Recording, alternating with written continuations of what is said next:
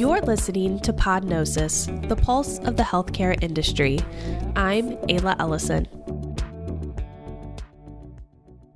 Indigenous people suffer from some of the worst health disparities in the country. They die at higher rates than other Americans from chronic liver disease, diabetes, unintentional injuries, assault, suicide, and chronic lower respiratory disease. They also have the lowest life expectancy among other racial and ethnic groups, dying more than a decade before white Americans on average. Part of the problem is a lack of culturally competent healthcare workers.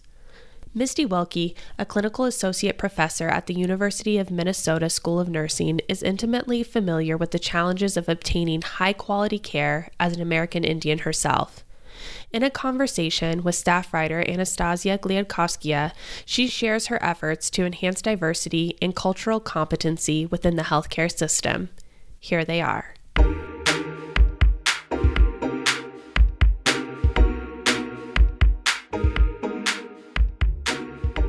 So, to start, you are American Indian, correct? Correct. I am an enrolled citizen of the Turtle Mountain Band of Chippewa Indians located in North Dakota, and I also have lineage from First Nations in Canada. I wanted to ask about your experience as an American Indian going through the U.S. nursing education system and what that was like, what classes were like, what you felt like the curriculum was like. That is an amazing question, and really my experience in nursing education within the U.S. prompted a lot of the work that I do today, because I did not have a great experience in nursing school. And honestly, I don't know many students that would say that they loved it because it's very rigorous, stressful, time-consuming, high stakes. I mean, there's a lot of adjectives we can use to describe it, but then add on top of that experiences of loneliness, academic barriers, microaggressions, racism, discrimination. All of those things were components that I dealt with on a fairly regular basis. And in most of my nursing programs, I was either the only minority and most definitely the only American Indian within the classroom. There were many times where faculty would say, "Hey, Misty, can you tell us a little bit more about that?" whenever we were on any topic related to American Indians. And there's 574 different tribal nations within the U.S., and I'm only one of those. I am not an expert on the other 573. There was also a lot of added pressure for me to answer things like that in class, which I definitely was not comfortable doing. That's very unfortunate. That was your experience, and no doubt the experience of so many other Indigenous and American Indian, Alaska Native people. And what did you come away with from that experience? Were you more determined to go into the healthcare field and try to make it better? Did you feel discouraged from entering the field? When I was in my undergrad program at Bemidji State, I had learned that there were 12 American Indian nurses with a PhD in nursing. And it was at that time that I decided I wanted to be one of those nurses. I didn't really know what somebody with a PhD did. I honestly didn't even know what a PhD was, but I knew that 12 was not enough. And that was the start of my trajectory in education. I really didn't care about all of the negative experiences that I was going to have in that process, but I knew that I had to become one of those elite nurses with a PhD. What that led me to was to create programming for other American Indian students to help prevent them from experiencing some of the things that I did, such as establishing a mentoring program and a community building support system when they go to an institution so they don't experience that social isolation, to provide funding sources to help alleviate some of the financial burdens of attending higher ed, and helping them to maintain their cultural identity. We lose a piece of our cultural identity when we leave the reservation to attend school, because we're such a close-knit community and family-oriented culture. Whenever students leave that environment to go to school, it just creates so many more barriers for them to succeed. And so the programming that I created was to help minimize some of those barriers that they're bound to experience. Some of the health disparities within the American Indian, Alaska Native culture are quite grim. I can rattle off some statistics, but some of the more discouraging ones are the infant and mortality rate within American Indian, Alaska Native women are some of the worst in the country.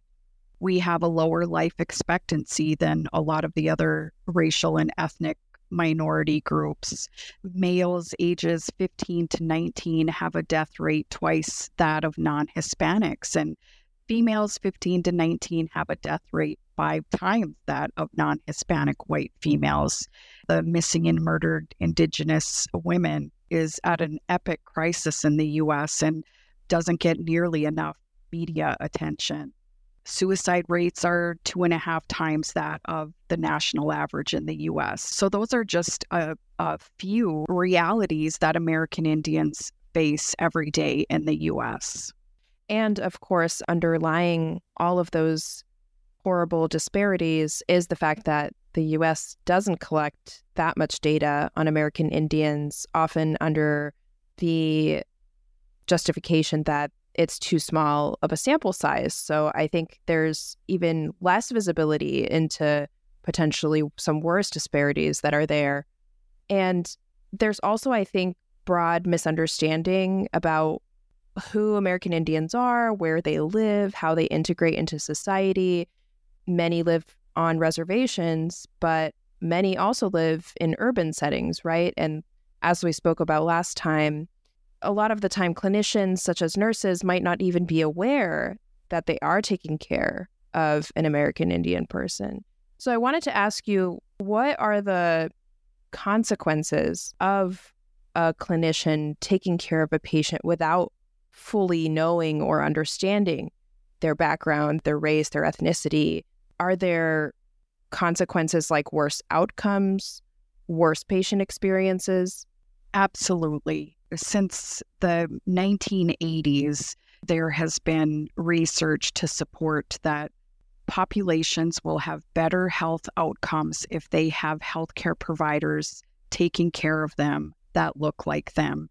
And the reason for that is that level of trust is already built when you have somebody that looks like you, because they already know your experiences before you even open your mouth. If I meet a fellow American Indian and I'm their nurse, I'm generally going to start out the conversation by asking them where they're from.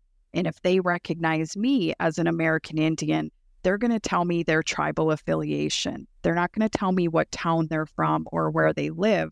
It's that shared understanding that when you ask, where are you from, you're asking about their tribal affiliation. And so that really just sets the tone or the path for what that care looks like as you continue on. The patient has that immediate trust and will be more likely to follow your healthcare advice and treatment that is recommended or proposed for them.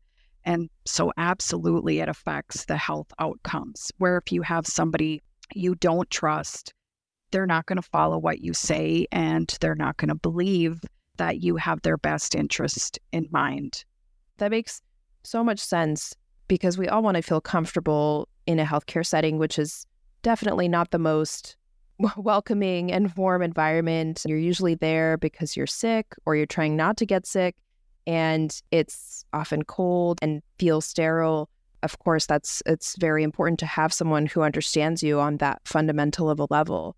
And I think that's a great segue to talk about shadow health and your experience using it as a student. And what led you to develop a patient scenario about an American Indian for Shadow Health?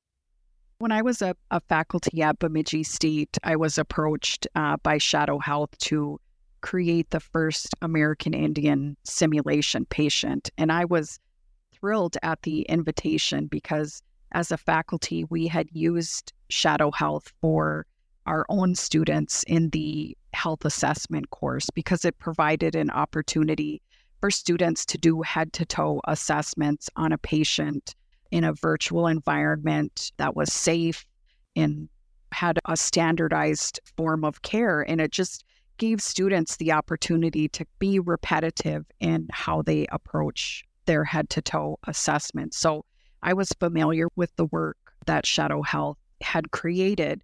And so to have the opportunity to help invent this new American Indian patient was a dream come true. So a lot of what was put in place for the patient was very strategic. And one of the things that I most appreciated about Shadow Health was their accountability and their desire to want to be authentic and genuine with everything about the patient simulation, making sure that artwork of what the patient looks like came from somebody from the Turtle Mountain tribe because that's where the patient was from. So just those small details was really important to me.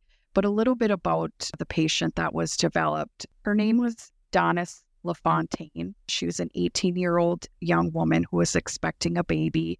And a lot of the story was developed from my own life story. I was the 18-year-old single American Indian expecting a baby at 18. I incorporated a lot of those details from my experience, but even as much as Donis's name was very strategic. Donis in Ojibwe means daughter. LaFontaine was named for Savannah LaFontaine, who was a 22-year-old American Indian woman in Fargo, North Dakota. And she was 8 months pregnant. In 2017, her neighbor kidnapped her and cut her unborn baby from her womb and then murdered her. And so this was a nationwide and probably a worldwide story because it happens far too often with this particular population. And so I really wanted to pay tribute to Savannah in some way, even if nobody else knew the significance of LaFontaine. I knew what it meant, and I wanted Savannah's memory to stay alive in some manner. And what better way than for her to help educate other nurses across the country and the world, or whoever uses the Shadow Health programming. That is a horrifying, just chilling story. And it's good to hear that you were able to incorporate something so meaningful. What was the feedback, if any, that you heard from nurses who were then learning from this scenario? Or maybe you have implemented it with your students and have seen positive feedback? All of the feedback that I've heard about the simulation has been positive. So much of what is put in the literature about American Indians is usually about the Navajo Nation because it's the largest in the U.S. that anytime American Indian is mentioned, people often migrate towards the Navajo community. And their culture is very different than any other tribal nation in the country. And so for me to have a patient simulation from a member of my tribe was really important for me. And I think one of the things that you mentioned earlier was how many American Indians live off the reservation and in urban settings. And I believe it's anywhere between 50 and 75% of American Indians live in urban settings. And that is all due to the Indian Relocation Act. So the opportunity for healthcare providers and nurses to learn a little bit about a tribe that might be closer to home to them and they're more likely to encounter just improves that potential for health outcome when there's a general understanding of the tribal nation and what some of those cultural beliefs and values are. And maybe you can talk a bit about those specific beliefs that you felt it was important to incorporate into the simulation. I think the last time that we spoke, you mentioned smudging. And what are some of those other traditional cultural practices? So some of the common things that you'll see within the Turtle Mountain tribe and a lot of our Plains Indians is smudging, which is just a cleansing of the space, cleansing of the mind, getting rid of negative energy. When you're bringing a baby in the world, you want that space to be as clean and peaceful as possible. And that's what smudging does. Other common things that you might see is a lack of eye contact. And this is not meant to be disrespectful to the provider. In fact, it's a sign of respect, but often it gets misconstrued as not paying attention or the patient not caring about what's going on. When in fact, when the patient is looking down at the floor, not making eye contact with the healthcare provider, it's because they're listening so intently that they want to take in all of that knowledge that's being shared. And then when there's a period of silence, the healthcare provider can take that as, well, I guess the conversation is done, when in fact the Indigenous patient is thinking through everything that was said. I've found many people in the Western world are not comfortable with silence, where American Indians are a very thoughtful people and like to think thoroughly before they speak. And so there can be long periods of silence before anything is said. And if a healthcare provider wants that true, meaningful relationship with the patient, they need to be comfortable with that silence. Other things they might see, a lot of family and friends in the room when a patient is ill or expecting a baby. There might be issues or concerns around touching and just making sure that you have permission to touch the patient before doing so. The patient might request to bring the placenta home. And for some healthcare providers, this can be really shocking to hear, but there's a really strong spiritual belief that where the placenta is buried will always bring that child back home. And it's a significant part of providing care for some of our Indigenous relatives. Well, that's wonderful. Those are great examples. And I'm sure our listeners will appreciate knowing even just a little bit, having that insight. I did want to talk also about your grant that you have to help recruit American Indian and Alaska Native nurses to earn their doctorate degree. The grant can cover the cost of their tuition. And in just 1 year, you've increased the number of students in the Doctor of Nursing program from 3 to 16. What have you seen people do with an advanced degree in nursing?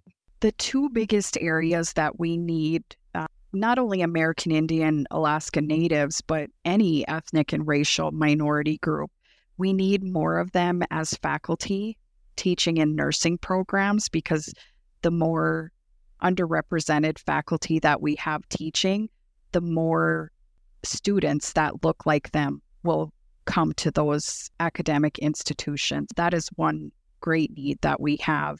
And another is we need more of them to be advanced practice nurses in nurse practitioner, nurse midwifery, nurse anesthesia. So anywhere that they're taking care of patients, they're creating and implementing policies. These are all a great need for American Indian, Alaska Natives with either a DNP or a PhD. And for schools or healthcare organizations that don't have a grant available but are trying to be mindful of this shortage and are trying to fill gaps in care, fill gaps in their workforce, what would you recommend to them? What would be the starting point in trying to recruit and include more American Indian and Alaska Native clinicians in their practice? The number one thing that institutions can do, and healthcare organizations that are trying to recruit nurses to their healthcare facilities, is to provide a mentor. Preferably and ideally, it would be a person of color, again, because they have that shared understanding and experience. We all need somebody to go to ask questions, to help walk us through processes that we're not familiar with, whether it's navigating the application process for graduate school or applying for promotion and tenure as a faculty member. We need a safe person to go to answer questions for us and to help guide us through those experiences. And whether you're a new student or a new nurse, having that mentor relationship is key to keeping that student or that professional within your organization. That's beautiful. I really like that. And is there anything else that you wanted to talk about today? I guess my final thoughts would be that American Indians have occupied U.S. lands for about 20,000 years. And I'm really surprised at how many in the country don't know a lot about us. And sometimes we even get asked, like, oh, you still exist? And it's just mind-blowing to me. But I think we can all do our part to improve the disparity gap between American Indian, Alaska Natives, and other ethnic and racial groups in one of two ways. One, we can support and nurture American Indian nursing students, so we have more of them out there taking care of our tribal relatives. And we can also educate other healthcare professionals about American Indian culture, so they're better equipped to provide the most holistic and culturally sensitive care to our tribal relatives.